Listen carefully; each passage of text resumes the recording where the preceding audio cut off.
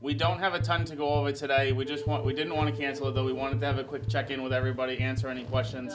But if there's any other particular students that are really isolated or that we're Map really Academy concerned is a about, charter school in I Plymouth, hear there's gonna be a Massachusetts. really cool Like all schools in Massachusetts and many around the country, they've been ordered to close during the COVID-19 pandemic. But the Map Academy model is uniquely set up to adapt in a time of crisis. So how did a school pivot from delivering a blended learning experience to becoming a fully remote school without sacrificing any of its services? On this special edition episode of Education Disruption, we'll talk to the school's staff to find out. This was recorded the first full week of the shutdown. First, we'll talk to co-founders Josh and Rachel. Feels like 2 years, but I think it's been 7 days. So first and foremost, our immediate thought was, how are we going to provide student support remotely? We had already made it clear to our staff that there was no question around here, not even for a heartbeat, of whether or not we were remaining an active school. We made an intentional effort to convey the message that Map Academy was closed for on-site classes, but we were continuing essential operations, meaning that we were going to continue to provide food for kids. We were going to continue to provide access to mental health supports that we provide here, both with our in-house clinical staff and with our outside providers. And the students who go to Map Academy really depend on these resources. The purpose of a school like Map is to serve youth that have been failed by the traditional public school system for one reason or another. Those reasons range from mental health issues, being system involved, homelessness, substance abuse, needing to work during school hours, all things that MAP provides some level of support for. So for some students, the meals they get at MAP might be their only access to food on any given day. Beyond just food, in the midst of this pandemic, MAP had to rethink how to serve students who relied on the school for mental health support. We've always been, That's Max at least a social worker at MAP Academy. at MAP, we've always been outside the box thinking, and that's continuing. Like nothing is being kind of squashed in terms of ideas or how we can support families. The culture here is very much that the collective is all in. And in fact, we had more people telling us that they wanted to work on site, asking. One of the hardest things at the beginning when we first set up the protocol for this new normal was having to tell some staff that they couldn't be here. And that new normal meant only a small group of staff could continue working on site, and the rest had to work remotely.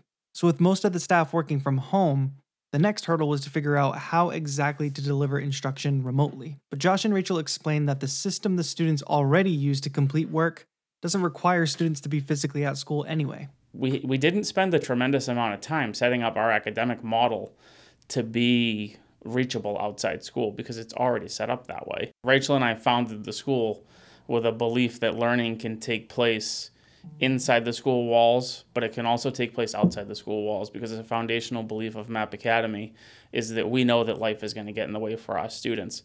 So instead of trying to tackle the attendance problem and saying, no, you have to be here at this time in this place with this teacher to learn this subject, we had already removed that barrier with the whole model of asynchronous blended learning. To translate, asynchronous learning at MAP means students learn the same material but at different times and locations. Blended learning means teachers can use a combination of assigning work virtually and face-to-face instruction. We already have, as a model, a lot of the things that other districts and schools across the world are trying to establish now, because we already have a platform for digital learning, asynchronous learning. We're already blended. We already had one-to-one technology. We already had a lot of the things. What we were missing and what kept coming up in our strategy, we rely very much on the personal connections that are happening here in this place. And so we don't have a digital community, really. So we needed to figure out some way of creating the place, at least a platform for which shared community could happen, since it couldn't happen here at MAP. So MAP is uniquely positioned so that students could continue making progress even if they did have to stay home. There were just a few extra pieces to put in place so that students and families could access all the resources that MAP was offering, and the community could still stay connected virtually. We scrambled to get everything in one coherent place on the website so that students and families could go to one spot to get everything that they needed in this time instead of searching around for all of it. So we termed it the Virtual Student Center. It has everything from a tutorial video. In this video, we'll show you how you can access everything you need to continue to make academic progress, how to communicate with teachers. We have a live chat room staffed every day from 8:30 in the morning till 3 o'clock in the afternoon at any time. You can chat live with teachers via video chat. You'll also find a link where you can request tech support if you're having issues with your Chromebook, lost your charger, or need help getting internet access. And there's always someone there. And a link where you can request delivery or pickup of food, printed copies of things you're working on, a counseling or nurse check-in, and or any other support that you may need. I know other districts are literally sending home packets, and parents are becoming homeschool teachers virtually overnight. And we're literally saying, no, just engage with the tracker in Google Classroom, and your teachers will be there to offer you support in teaching that way. So we are trying to take that pressure off of the parents, that they don't have to act in that way as well. There's a form that a student or a staff member can fill out that will request student support, whether it's they need food, they need a check-in with a counselor, they need a check-in with the school nurse, and all that's set up automatically so that when those forms are filled out, it triggers an email to the appropriate personnel here that are on site. And MAP is very strategic about how they're serving their entire student body remotely. Basically, it's divide and conquer. We basically took the whole student roster, separated it into caseloads. The student support team is collectively monitoring the safety and well-being of all of our students. But we're being supported by the academic support team, and we've divided up the students and the teachers, making teachers case managers. So the case manager is overseeing the academic progress and is monitoring the engagement or lack of engagement that a student is responding or not responding to a teacher. With the caseloads established, the support and academic leads track each student's progress and needs. So we are meeting daily, multiple times a day, to discuss student issues as they come up. And the spreadsheet is monitored live. So students are changing colors throughout the day. It's very fluid.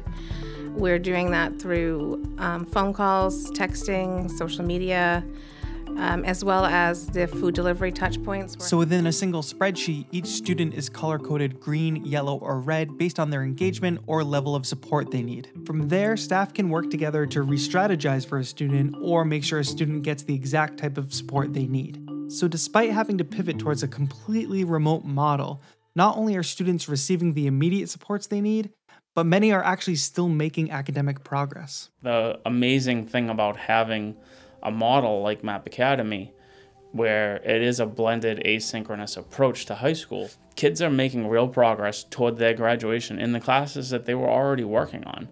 I mean, it's definitely a curveball where we're doing this all remotely, but the kids know it, that they are making progress toward graduation. It isn't just an enrichment activity. So it is a big change for the school, but things are going pretty well. Yeah, so I mean, I think the kids are definitely feeling supported. The feedback is super good from the families and the kids. I mean, I think the systems that we've put in place as a whole in terms of how we're outreaching to students and their families and crossing over with the academic support and the emotional support, the use of kind of Google Classroom and having virtual lessons like that has been pretty remarkable. And despite how well it's going, there's no doubt at MAP Academy that Rachel and Josh and the whole staff would much rather have their students back in the building. Even the students want to get back in the building to be with their friends and mentors and teachers.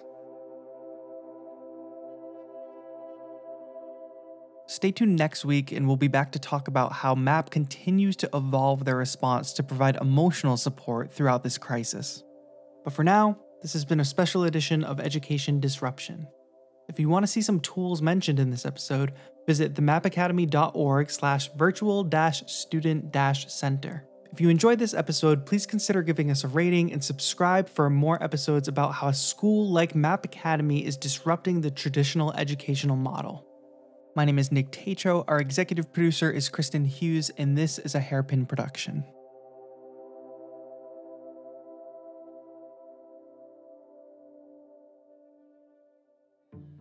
Hello, this is Josh, co-founder of MAP Academy. If you or someone you know works in education or youth development and wants to make a difference, check out our website, at themapacademy.org for current openings, a staff referral program, and a form you can use if there isn't a listing that matches what you do. We need talented teachers and youth development professionals that are ready to do high school differently and be there for students who need them the most.